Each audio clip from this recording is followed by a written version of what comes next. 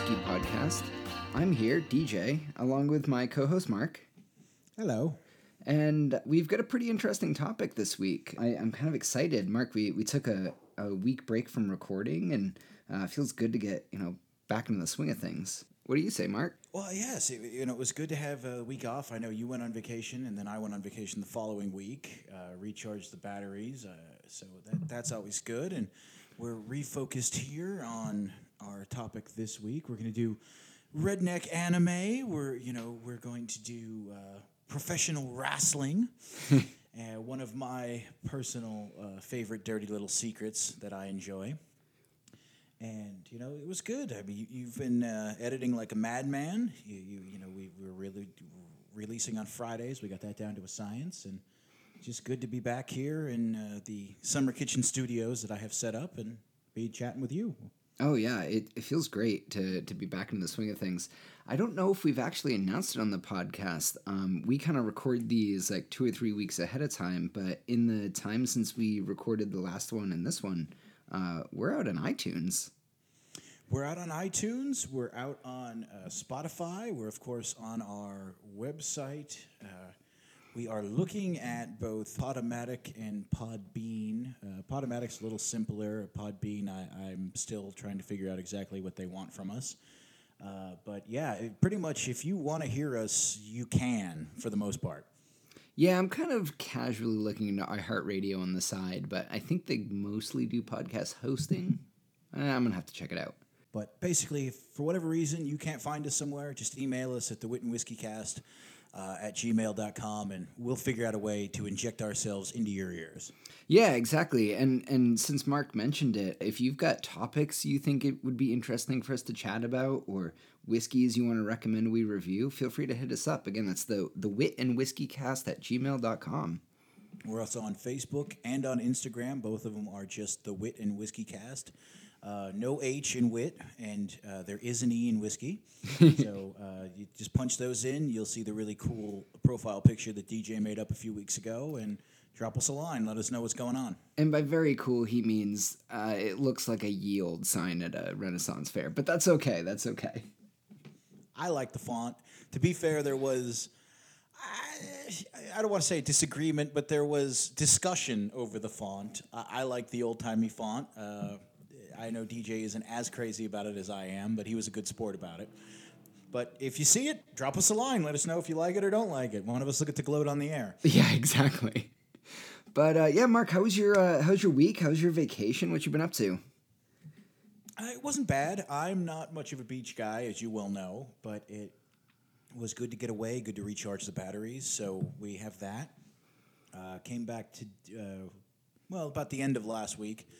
Got a little bit of work done before the week was over. I came down and hung out this weekend.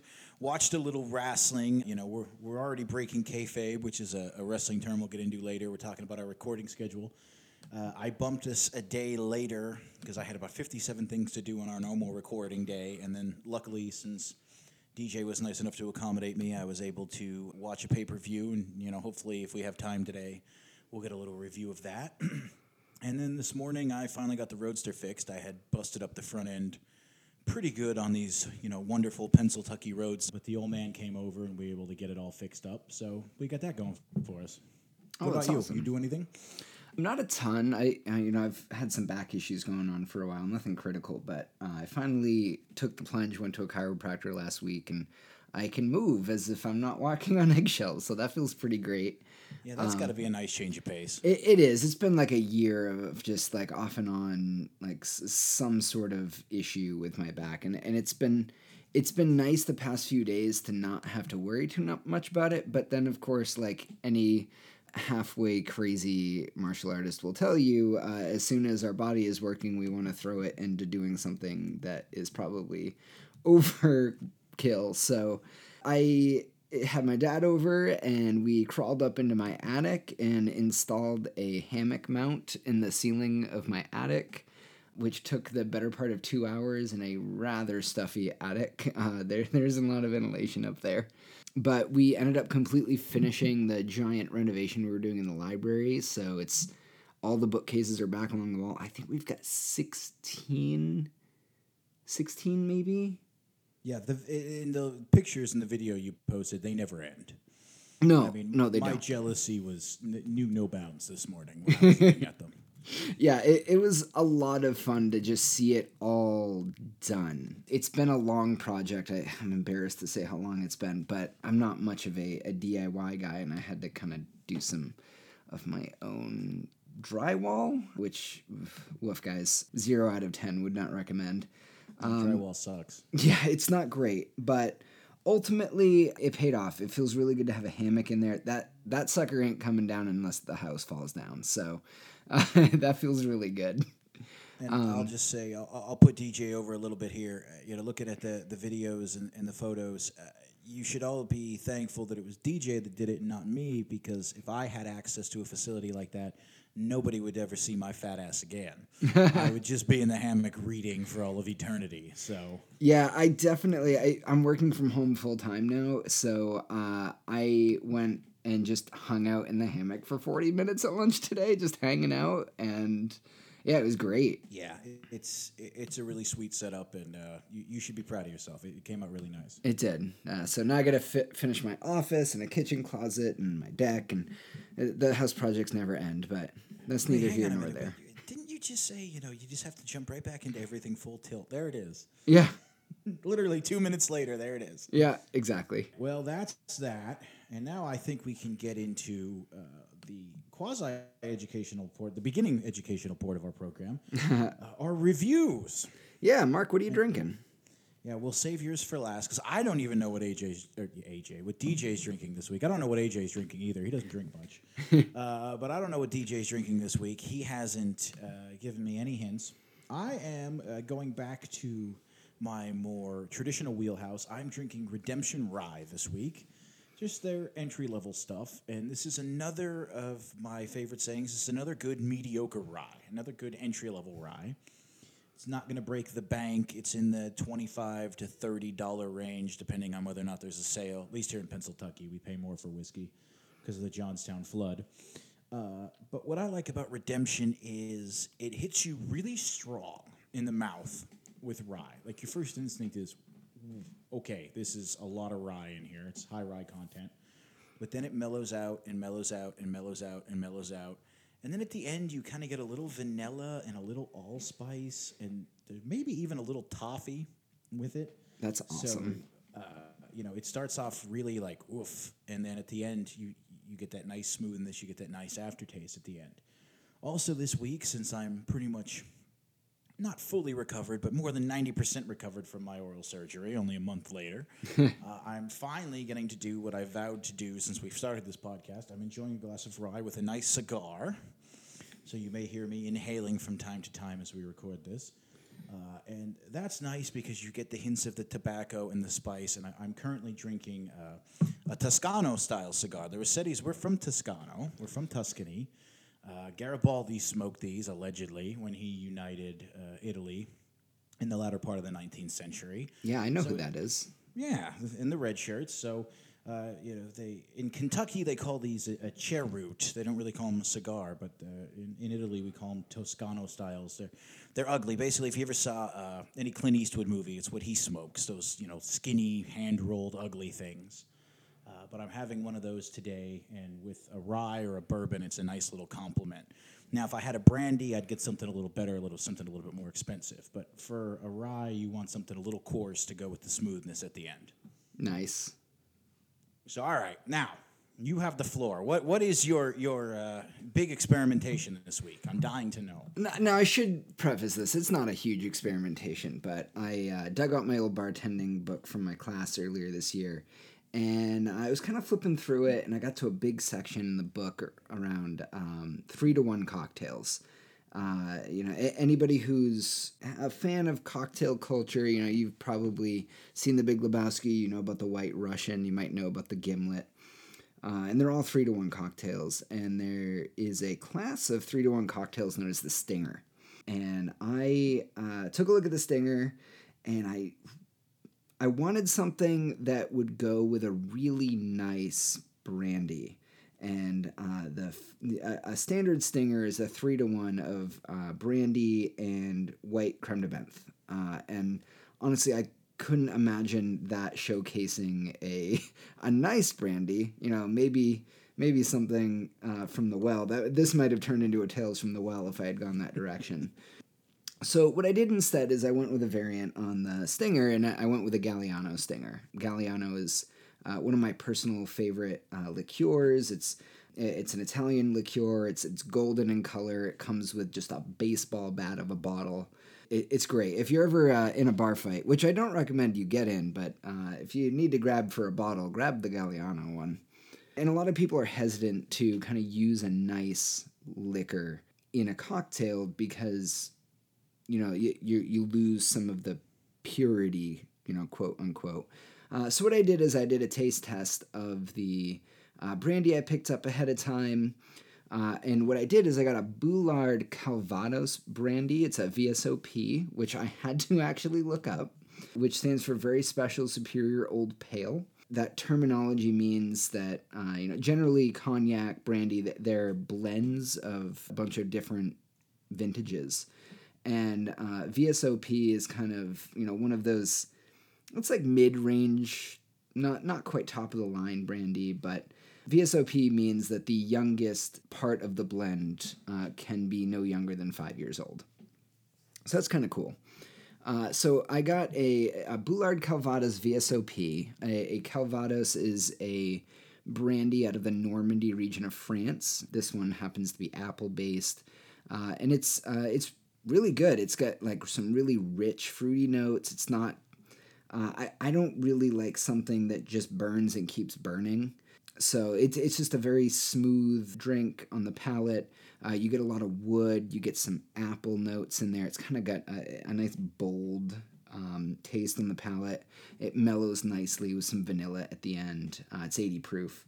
And I turned it into a Stinger after I initially tasted it. So it's a shaken cocktail, 3-to-1. So it's an ounce and a half of the brandy and half an ounce of Galliano. Shake well, unlike a gimlet or a martini where you should stir them. And I'm sure we'll talk about shaken versus stirred on a later episode. Yes. Stingers are always shaken. The brandy and the liqueur don't like to go together, so you really need the extra air and the smashing to bits that you get. But I really wanted to kind of be able to taste it throughout our session tonight, so I double strained it into a rocks glass over some whiskey stones. So it'll keep it nice and cold, but I'm not going to get a ton of dilution going on. So it was really good. I recommend both the Boulard Calvados and a Galliano Stinger. I chose this cocktail because it's a bit of a rarity in the cocktail game. You'll find that most bars don't have Galliano because it is such a giant bottle and hard to keep around.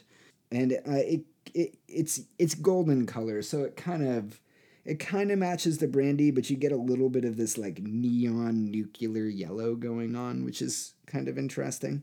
So yeah, highly recommend it. Galliano Stinger. It's a good go-to 2-ingredient cocktail. That sounds pretty good, actually. I'll have to, next time I'm down at the liquor store, probably this week, to get something for next week's episode. I'll have to check out, see if they have any Galliano. Being that we're in Pennsylvania, they'll probably look at me like I have 12 heads, but you never know. Yeah, I've found it's kind of a stopgap, both for you, Mark, and our listeners. If you want to find Galliano, they do technically make a fifth of it, but I've never seen it. You can usually only find the big bottle, or you can find like nips.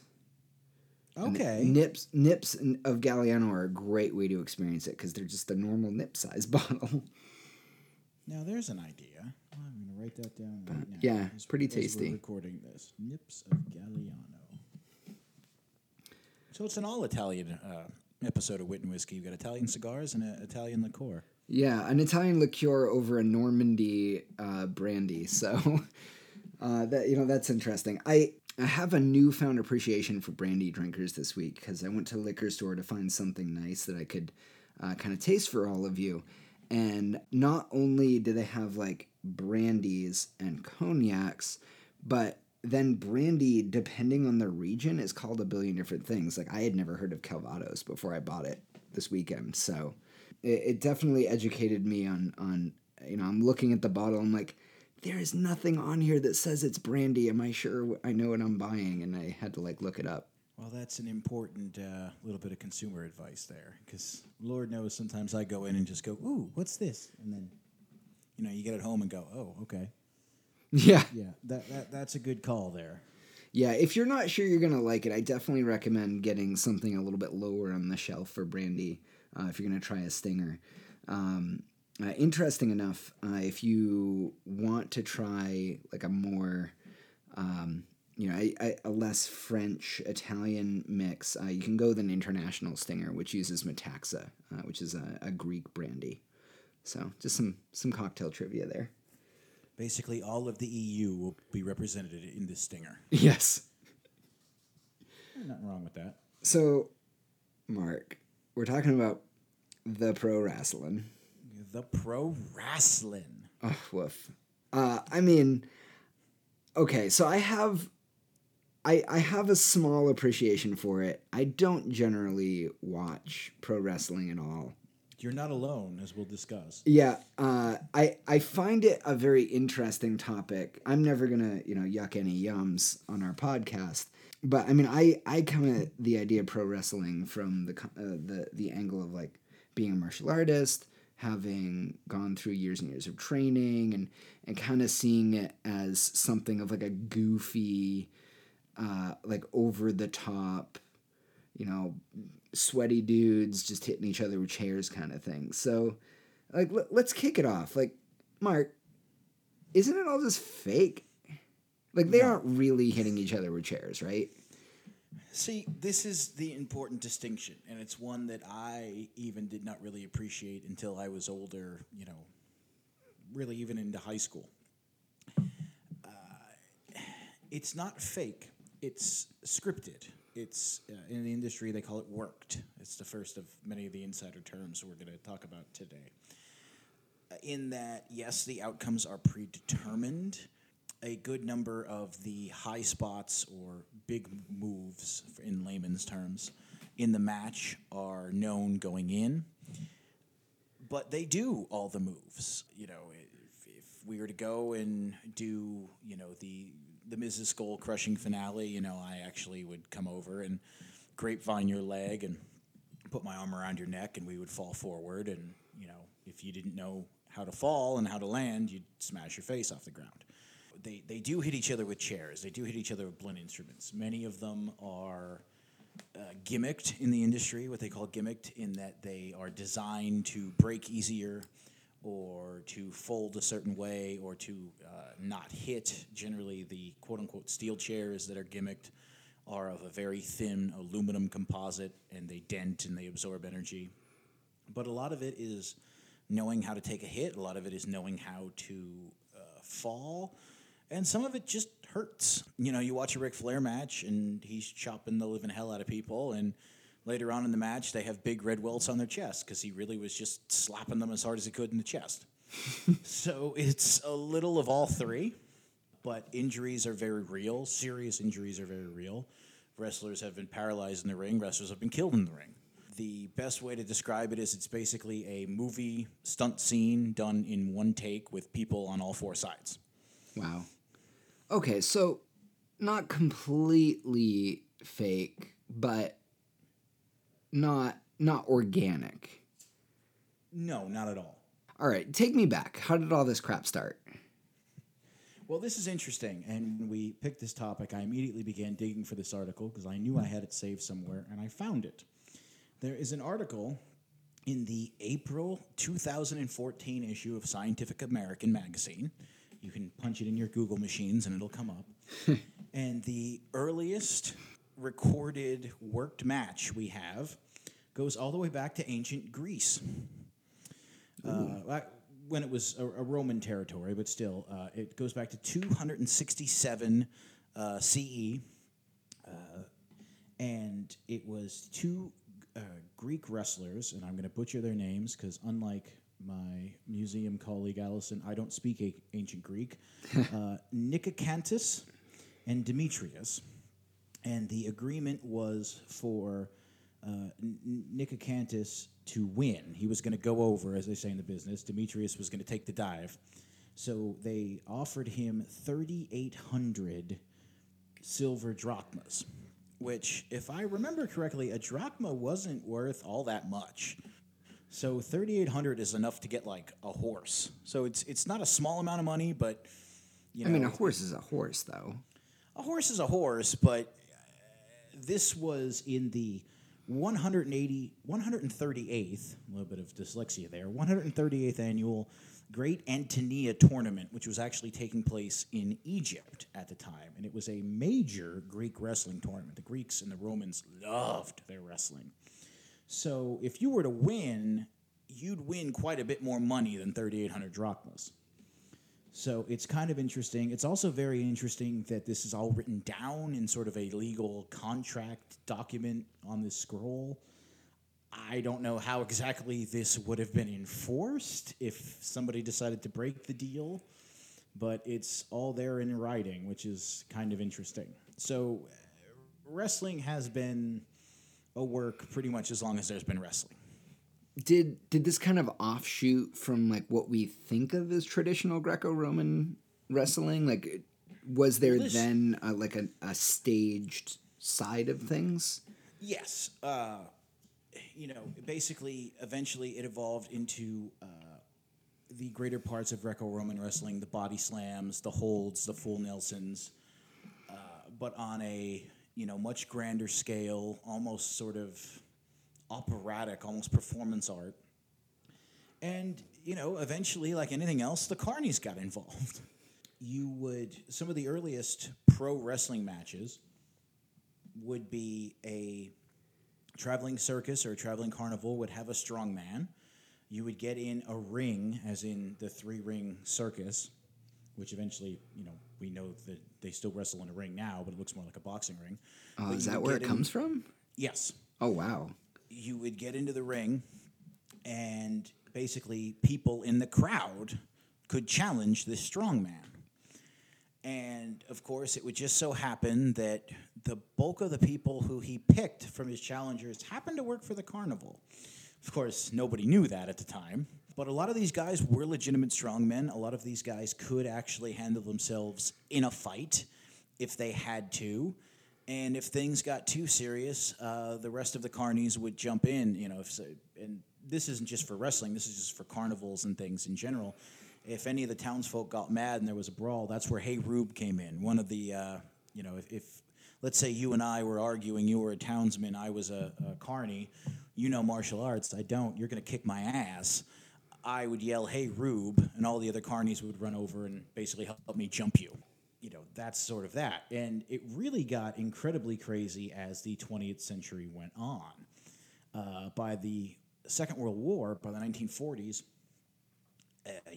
of course, like anything else, professional wrestling was depleted because of the draft and because of casualties. So you had promoters like Jack Pfeffer, who his whole archives is in Notre Dame. You can, if you ever have a chance to go and look through some of his paperwork and bookkeeping and things, it's a riot that this Catholic university has this carny wrestling promoter's entire archives. But he would book people as angels. He would book people as giants. He would book what he called at the time midgets. Of course, it's not PC now, we know, but those are his words. So is this where like that whole like obsession that seemed to pop up in like the 90s with like little people matches kind of came from? Well, they were hanging on from the carny days because you'd want a strongman match. You'd want, two big guys basically just going in there and slugging. You would want a technical match with two, what they called shooters, who were actual wrestlers who, would study the Greco-Roman style and would wrestle in college. You would want a little people match. You would want what they called a girls match. You would want two women to go out, and they could vary between actually going out and trying to have a professional-looking match or just rolling around on the ground pulling each other's hair. It depended on the promoter. But at the time, they considered that a balanced card. You wanted a little bit of everything. This way, I might want to go for the technical wrestling. You might want to go for the big guy match. Your wife might want to go to watch the women. This way, there was something for everybody to draw them in. Because you're only paying once for the ticket, you get the whole card. Oh, interesting. I never thought of it like that. So, and then that slowly evolved into the territory system. And, literal books have been written on the territory system. The best one is Tim Hornbaker's Death of the Territories. I don't know Tim personally. I'd love to pick his brain, but so that's not a plug. It's just a great book if you're interested in it. And basically, these were small monopolies that popped up at the end of the 40s. 1948 was basically considered the start, all the way through until about 1989. And these were small monopolies. You had WCCW in Dallas. You had Georgia Championship Wrestling, which was in Atlanta. You had the original WWWF, 3 Ws, which was based out of New York City. And there was a bunch in between. There was about 12 to 15 at its height. And they were the only people that controlled wrestling in that territory. Oh, okay. So it's not like what we would consider of like modern wrestling federations or things like that. It would just be local. It was very local because no one at the time was national. I mean, remember when it started in 48, the interstate system hadn't even been built yet. Jet travel was virtually non-existent. And the big thing was there was no cable TV. There was barely TV, period, in a lot of these places. So there was no concept of a world champion. You had the NWA, you had the National Wrestling Alliance, who sanctioned a world's champion, but he would travel around. And he would go from territory to territory. He might wrestle, in WCCW in Dallas for a week. Then he'd have a week off, and then he would travel up to Portland Championship Wrestling out in Oregon and do a few dates out there. Go to Jim Crockett Promotions out in Charlotte, North Carolina, do a few dates out there. And so it was a big deal because in the territories, a lot of these places were running the same towns every week. Tuesday you might be in Charlotte, North Carolina. Wednesday you might be in Greensville, South Carolina, et cetera, et cetera. So, and you saw the same guys every week continuing these storylines because there was very little television at the time. So you'd go to the live shows and you'd see it. And then when the world champion came in, it was a big deal. Now, everyone in these territories sat on the board of the NWA. They got a vote. They all sat and decided who the champion was going to be. And for the longest time, the champion was a real wrestler because double crossing was a very real thing. You'd go into a town and wrestle the local hotshot, and he agreed to lose, and then at the end of the day, he decides he doesn't want to lose. You had to be able to handle yourself in the match and make sure that the title didn't change hands. So for a very long time, the champion was a real wrestler, if he had to be. There's the famous story of Harley Race, who was world champion for years and years. He went to a restaurant, and there were 2 men harassing one of the female waitresses. He told them to stop. They wouldn't. He beat the hell out of the one guy. The other guy went out to his car, got a knife, stabbed Harley in the stomach. He beat the hell out of the other guy, pulled the knife out of his stomach, sat down, finished his steak dinner before he went to the hospital. Because that's just the type of guy Harley was. So at this point, there's a clear split between what we're talking about as like pro wrestling and what we think of as like wrestling, like the Olympic sport or something like that, right? There is, but one would feed into another. They would go and they would get these. They would go to colleges, and they would recruit these kids who could wrestle the collegiate style, the Olympic style, and they would bring them in, and they would say, look at DJ Gagnon, he's 3-time NCAA All-American, he's this, and you would shine him up and you would make him what they call a baby face. In wrestling, good guys are baby faces, bad guys are heels. Mm-hmm.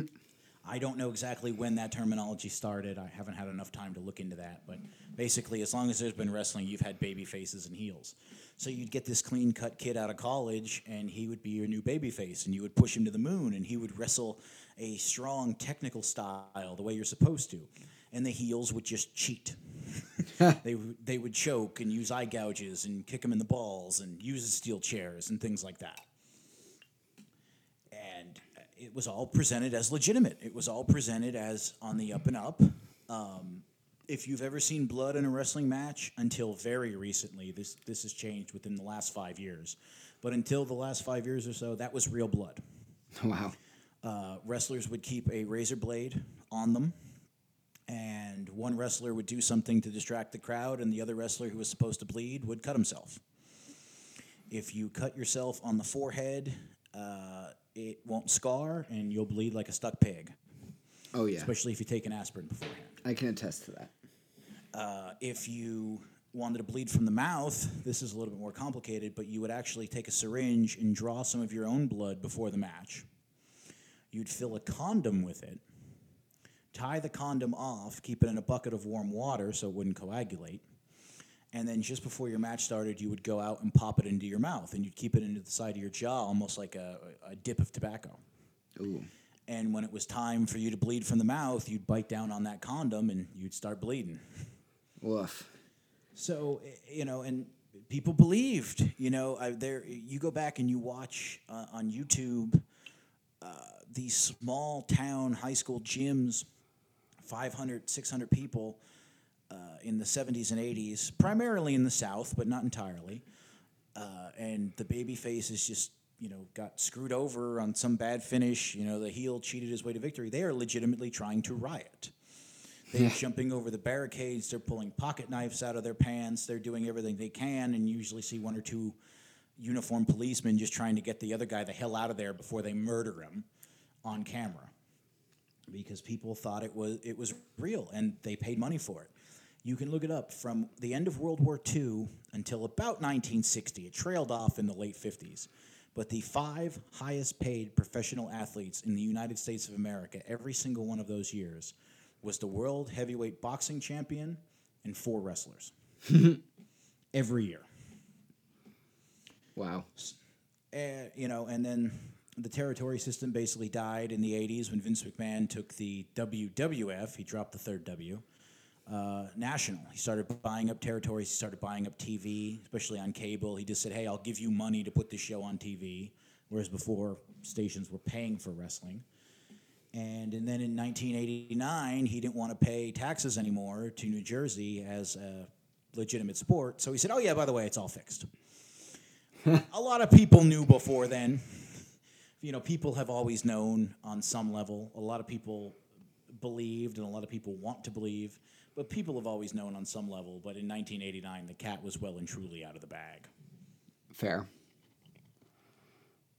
And then that led us into probably the last great era for wrestling, what they call the Monday Night Wars. So is that why wrestling is always on Mondays? Well, it started on Mondays originally because USA wanted something on Mondays. So, and Vince McMahon wanted a live wrestling program. So they started Monday Night Raw. Oh, okay. Yeah, I remember the mention of Monday Night Raw. I wasn't super into it, but, I mean, you couldn't grow up in the 90s and not hear about it. Exactly. It's still going today. It's actually the longest running episodic television show in history. 52 weeks out of the year, they have an episode of Monday Night Raw. I mean, even more than The Simpsons? Yeah, because The Simpsons, remember, is only like 20 episodes a season. Oh, yeah, that's fair. So USA got what it wanted. It got a show on Mondays, which it's still to this day, even though the ratings are comparatively in the toilet, it's still the highest rated show on USA by quite a bit. And Vince got his live show, and it was... Most pay-per-views are Sunday night or Sunday evening, 5, 6, 7 o'clock, just like the one last night. So the next day, you could just immediately pick up your storylines from the pay-per-view. And then when WCW decided to run head-to-head, decided to try to compete, Ted Turner, who owned it, said, well, we're just going to run head-to-head. And Ted Turner owned a bunch of TV networks, so he put Monday Night Nitro on... versus it directly. They ran the same time slot. So that's why they call it the Monday Night Wars, because you were actually physically flipping back and forth between the two stations. And they do a lot of little fun things to mess with each other, like TBS, Turner Station, would always start on the 5s. The big Saturday wrestling show, WCW Saturday Night, started at 6:05 on Saturday. Because that way you're already 5 minutes in, and when the show ends, you're already 5 minutes into the next show. So they used to do little things like that. They'd go on the air earlier. They would reveal the results to each other's matches. But that was without a doubt the high point. Right now, between all of the modern federations, you have wrestling on TV, if you know where to look for it, about 5 nights a week, pretty consistently. All right, And so we get into modern wrestling, and my experience with modern wrestling is, a PlayStation game back in the '90s, and I seem to vaguely remember there was the WWF and the WWE, and that's all we ever talked about. I mean, I remember The Rock and Triple H, and some of those big names. I mean, Hulk Hogan, and so where are we at today? well, the WWE is still alive, still the big one. And they were the WWF, and then they got sued by the World Wildlife Federation, and they lost. So they had to change to WWE. It was 2002, I believe. I'd have to look up the exact year, but I believe it was 2002. Fair. So now they're World Wrestling Entertainment, which I still call them WWF. It's just old habits die hard. Yeah. They have Monday Night Raw still, and they have Friday Night SmackDown. And then they have their minor league, their developmental league, which is NXT. That's on Wednesday nights. You also have the new kid in town. You have AEW, All Elite Wrestling. And even though they don't want to admit it, they are the successors to WCW. They're on a Turner network. They're based out of the South, although they're based out of Jacksonville instead of Charlotte. They are run by the son of Dusty Rhodes, the American Dream. Cody Rhodes is their vice president, executive vice president, and their booker. And they're okay. Their style of wrestling is interesting. I prefer the more, Southern style, 70s and 80s. Looks like a real fight, and if you suspend your disbelief without going too crazy about it, you can believe that it's a real fight. AEW is more of what we call the modern style. A lot of gymnastic-based moves, a lot of aerial moves, which are very impressive, which are very difficult to pull off physically. But it doesn't look like a fight. Nobody sells anything. Selling is another inside term. Basically, if I fake hit you, you act like you got hit. That's called selling. Fair. Nobody sells anything. Everybody pops up from a million different moves. And it's more comedy ha-ha than it is wrestling. But, they draw decent ratings, and there's a market for that. Okay, fair. You also had, before the coronavirus entered the world, you had the revival of the NWA. Oh, wait. I know this one. Straight out of Compton, right? Not quite. This was the revival of the National Wrestling Alliance. But do you know who owns the National Wrestling Alliance? You'll be interested to know this one. No. It is one William Patrick Corgan. Huh. Do you know who that is? No, I'm looking him up right now. Billy Corgan, Smashing Pumpkins. Oh, interesting. That's awesome. He is a huge wrestling fan.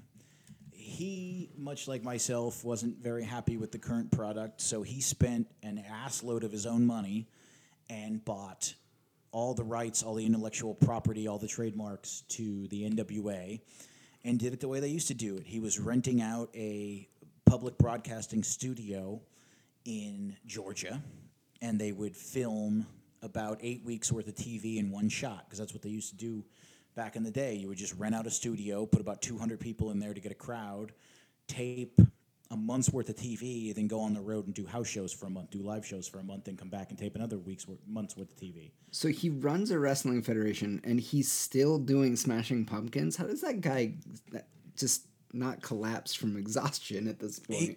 He's also a fashion designer. He's big into turtleneck sweaters and scarves. I almost bought a few of his scarves, but they sell out very quickly. So he just doesn't sleep. I'm guessing that, yes. Unfortunately, they were closed down. Well, not closed down, but they're on hiatus due to the coronavirus pandemic. But they still have the lineage going all the way back to 1948 and the original territory system, which is kind of fun. He owns all that now. Fair. So for those of us playing the home game, we got the WWE, we got the AEW, we got the NWA. Are those the only federations? Those are the only national federations. The fun part about wrestling is everybody has their own. There's independent wrestling federations everywhere. The one local to me is called True Wrestling. They run out of literally a silk mill about a quarter of a mile from my parents' house. And it's very cool because, with the exception of if you wrestle in the WWE, which is their contract situation is a whole thing we could do 3 hours on, and we won't. But unless you wrestle for the WWE, you are an independent contractor, a true independent contractor. You can take bookings pretty much anywhere as long as you don't have a date clash. So if you go to these little independent shows, one, you're going to see a lot of local guys that are, some of them are just doing it as a hobby, but a lot of them are trying to actually make it big.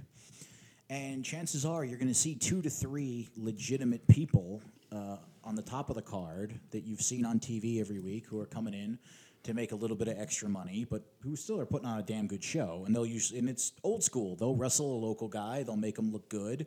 They'll make it look like he has a chance, and then at the end they'll beat him.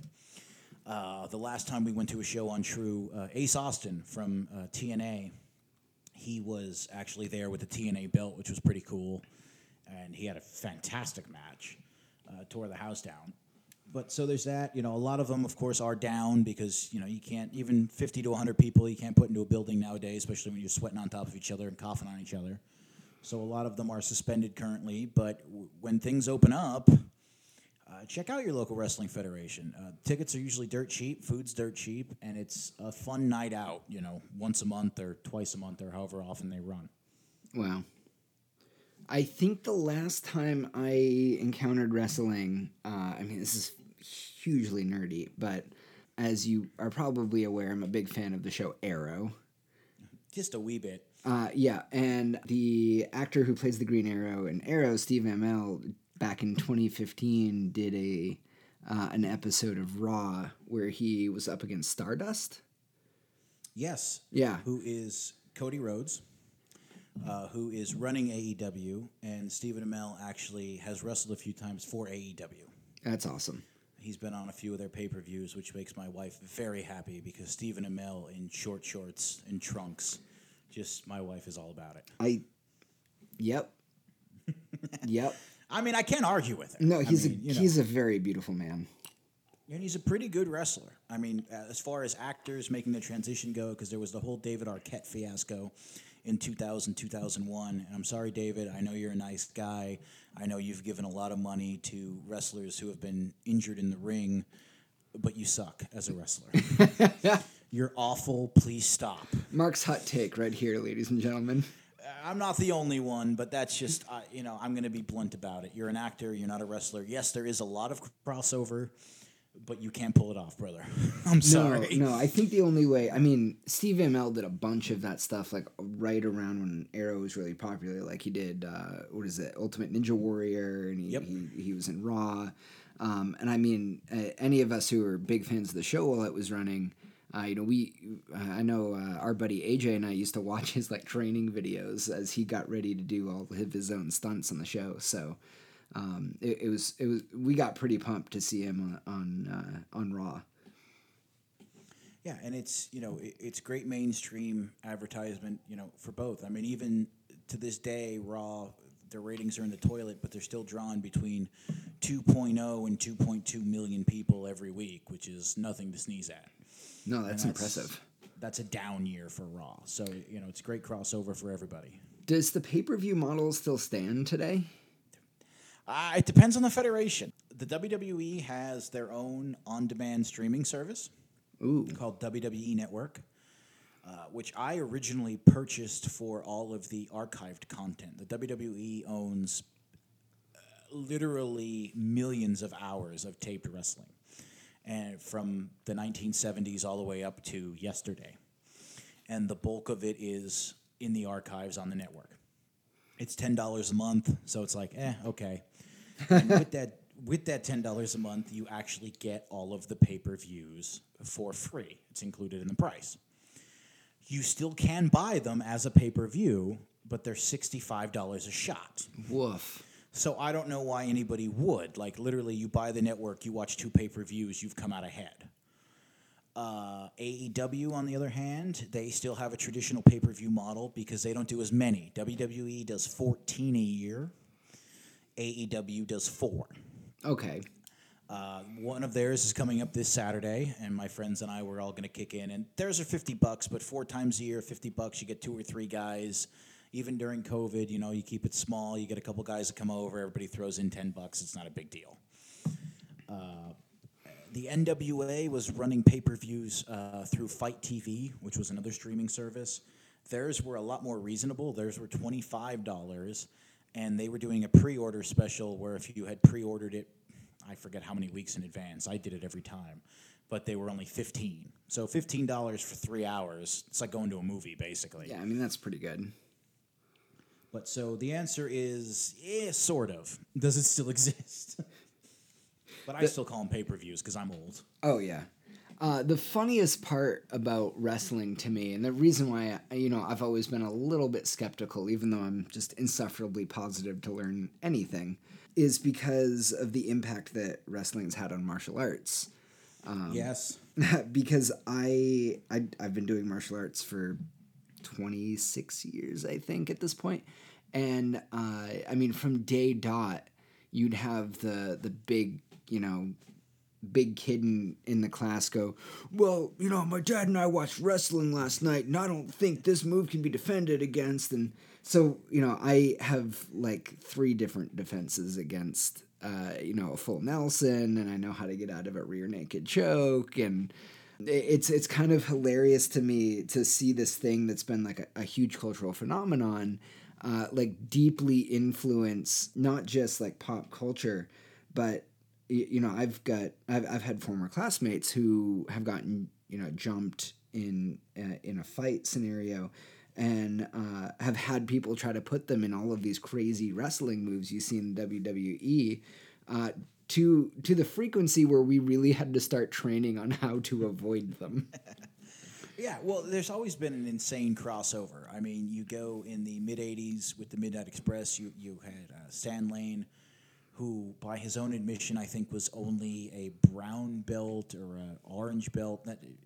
By his own admission, he wasn't very far along, but he was the quote-unquote karate guy, and they would have to work karate spots into his match, which are laughable when you go back and watch them now. Even I know they're laughable, and I know nothing about karate. Oh, yeah. In the early 90s, you had Steve Blackman. I'll actually have to send you some Steve Blackman tapes. We originally liked him because he's from Pennsylvania, he's from the Harrisburg area, but he is like an insane degree, I want to say 4th or 5th degree black belt. Oh, that's awesome. Yeah, I would definitely watch it. He would come out and he would wrestle like a martial arts style, and his intro, they would turn the lights off, and he would have these glow-in-the-dark nunchucks, and he would do a nunchuck demonstration that was unreal. And so he wrestled for a little while. Then you had Dan Severn and Ken Shamrock who came in, and they wrestled for a little while, and they were some of the pioneers of the original UFC, the no-rules, like, street fight UFC. Oh, woof. So you had those guys coming in and doing triangle chokes and ankle locks and things, and it was like, wow, all right, we're used to Hulk Hogan just dropping a leg on somebody, so this is cool. Oh, yeah, I mean, UFC, we should probably do an episode on UFC. Maybe we can get absolutely. one of our buddies in on that one, because we got some friends who are into it. But so like, what's next? What else you got for me, Mark? You've turned me around. I'm not as much of a skeptic as I was at the beginning of this episode. I mean, the big thing is, if you see it on TV, just remember that, like anything else, a good match, I should stress, a good match is going to tell a story. And I will give you the example last night. We don't have time, obviously, because I've rambled on too long, as I always do. We don't have time to do a full review of the pay-per-view last night, but I will pick out one of the matches from last night. It was actually a women's tag team match. It was for the Women's Tag Team Championship. So 2 ladies fighting 2 ladies. And the story there was you had one team who were best friends, but, some things happened and they started to question each other. And then you had another team of heels, of bad guys who hated each other. Ironically, Shayna Baszler was one of them. She has recently come over from UFC, so she's fighting a very martial arts-based style. Wow. The 2 friends who are sort of going through something got in each other's way.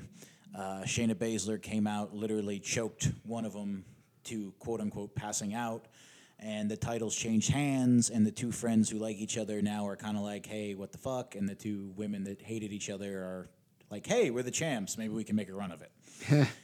So it was a so-so match with an okay story, and it had a really actually interesting finish. Baszler used the one lady's arm to choke out her own tag team partner. So it was like a forced rear naked choke with a third party involved. It was a very creative finish. Oh, that's fair.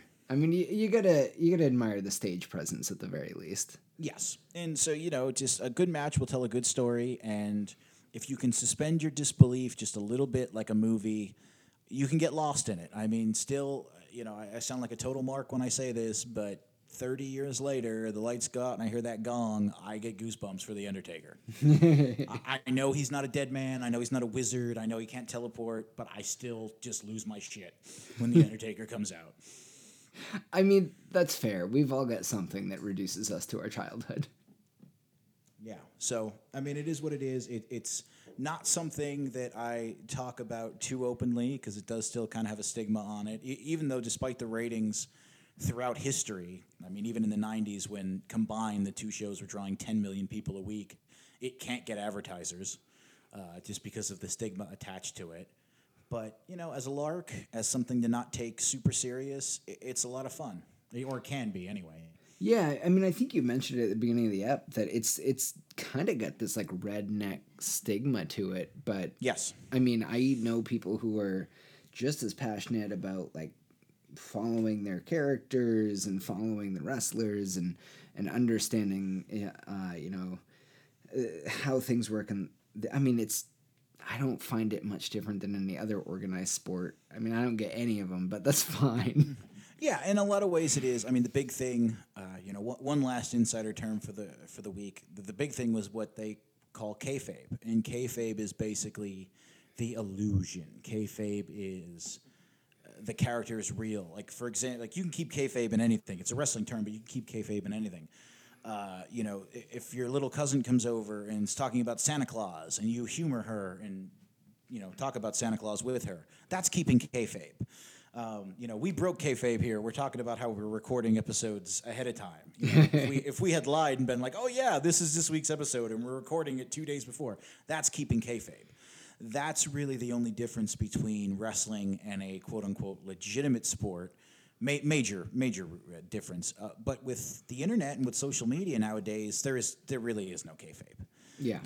Wrestlers' social media accounts, their Twitter accounts, that's them for the most part. A few of them tweet in character, but for the most part, it's them. Oh, yeah. I mean, I fully expect at some point, Mark, that we'll be recording the same week. But, it's good to have a few in the can. Just.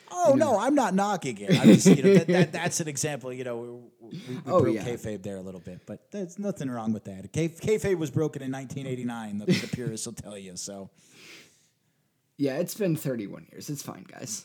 It's perfectly fine. We all survived. We're still here. Yeah, exactly.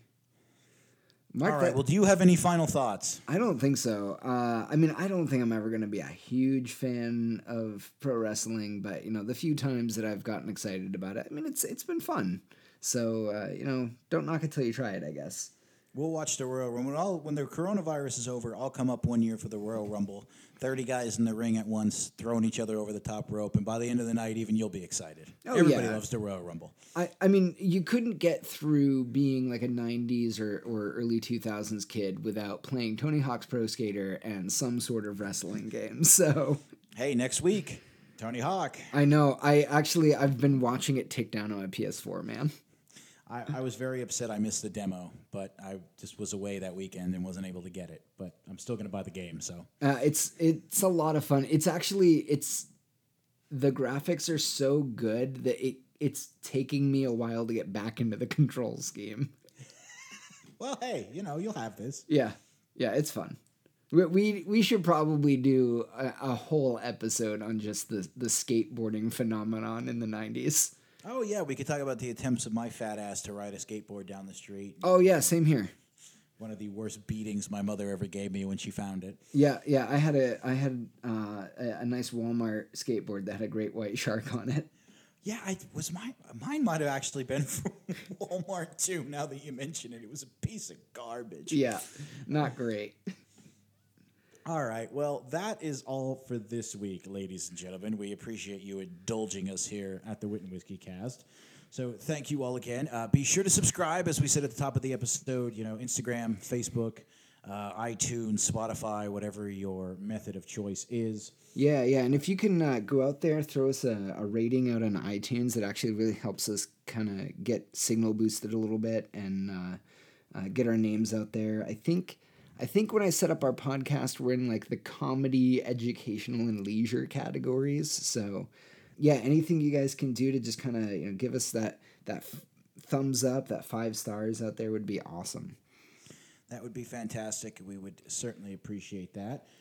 A big shout out to Nuno Henry Silva for the intro and the outro as always. We'll have the links up to his SoundCloud. Check him out. Listen to his stuff. He's very, very good. Yeah, he's pretty awesome. And so next week, I believe we're going to do some legitimate combat sports, are we not? Ooh, are we? You want to Well, talk about martial arts? I thought we said it at the end of last week we're going to make this sort of a quasi two-parter. We're going to talk about scripted combat, and then we're going to talk about real combat. Yeah, let's do it. Let's do like I have so much to say about martial arts at this point. But yeah, let's do like an initial episode on martial arts. I'd love to talk through like some of the history that I know, and I won't even touch weaponry. I'll just talk about like hand-to-hand combat and its development and culture over the years. And this will be good because this will give me a week to do some proper research. I did a little research for this episode for dates and things, but a lot of this I just know from being a mark all these years. So martial arts will give me an opportunity to do some proper research for next week. Yeah, and Mark, if we end up liking the topic enough to do a follow-up on it, I know a few martial artists who might have some opinions to share. So really? Yeah. I mean, maybe we can look at doing like a guest spot at some point with somebody who kind of runs a martial arts school or something and get kind of like a local community feel on it. Well, that could be very, very cool. So tune in next week for episode 7, which is going to be martial arts and whiskey. Or I suppose like we should say an introduction to martial arts and whiskey. Oh, yeah, exactly. But I don't recommend combining those two anytime soon. No, and you shouldn't. If you're going to attempt to wrestle, which you shouldn't, don't try it at home. But if you're going to anyway, don't drink. Take it from someone that may or may not have attempted it in the past. Let's just say as a general rule, don't punch and drink. Yes, it very rarely ends well. Exactly. Well, all right. That is it for this week, ladies and gentlemen. So, salut. And cheers.